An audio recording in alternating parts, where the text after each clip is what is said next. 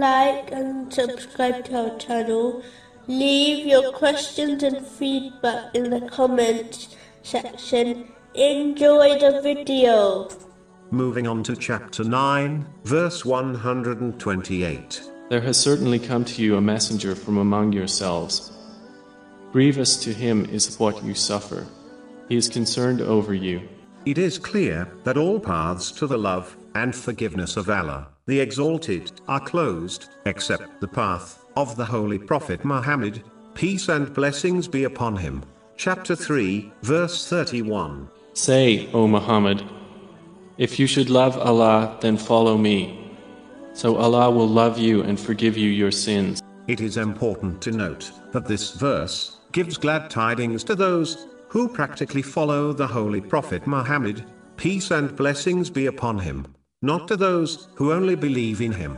Therefore, a Muslim must act on this verse by learning and acting on the traditions of the Holy Prophet Muhammad, peace and blessings be upon him, as this is one's proof of having love for him. And only this practical show of love will cause one to end up with him in the hereafter, which has been indicated in a narration found in Sahih Bukhari, number 3688. A narration found in Sahih Muslim, number 6586, declares that the Muslim nation is like one body.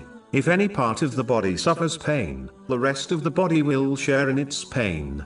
This narration, like many others, indicates the importance of not becoming so self-absorbed into one's own life, and behave as if the universe revolves around them and their problems. The devil uses this trick, namely, inspiring a Muslim to focus so much on their own life and their problems that they lose focus on the bigger picture, which leads to impatience and causes one to become heedless of others, which causes them to fail in their duty in supporting others by any means they possess. A Muslim should always bear this in mind and strive to aid others as much as they can. This extends to beyond financial help and includes all verbal and physical help, such as good and sincere advice. Muslims should regularly observe the news, which reports on those who are in difficult situations all over the world. This should inspire them to avoid becoming self-centered and instead aid others,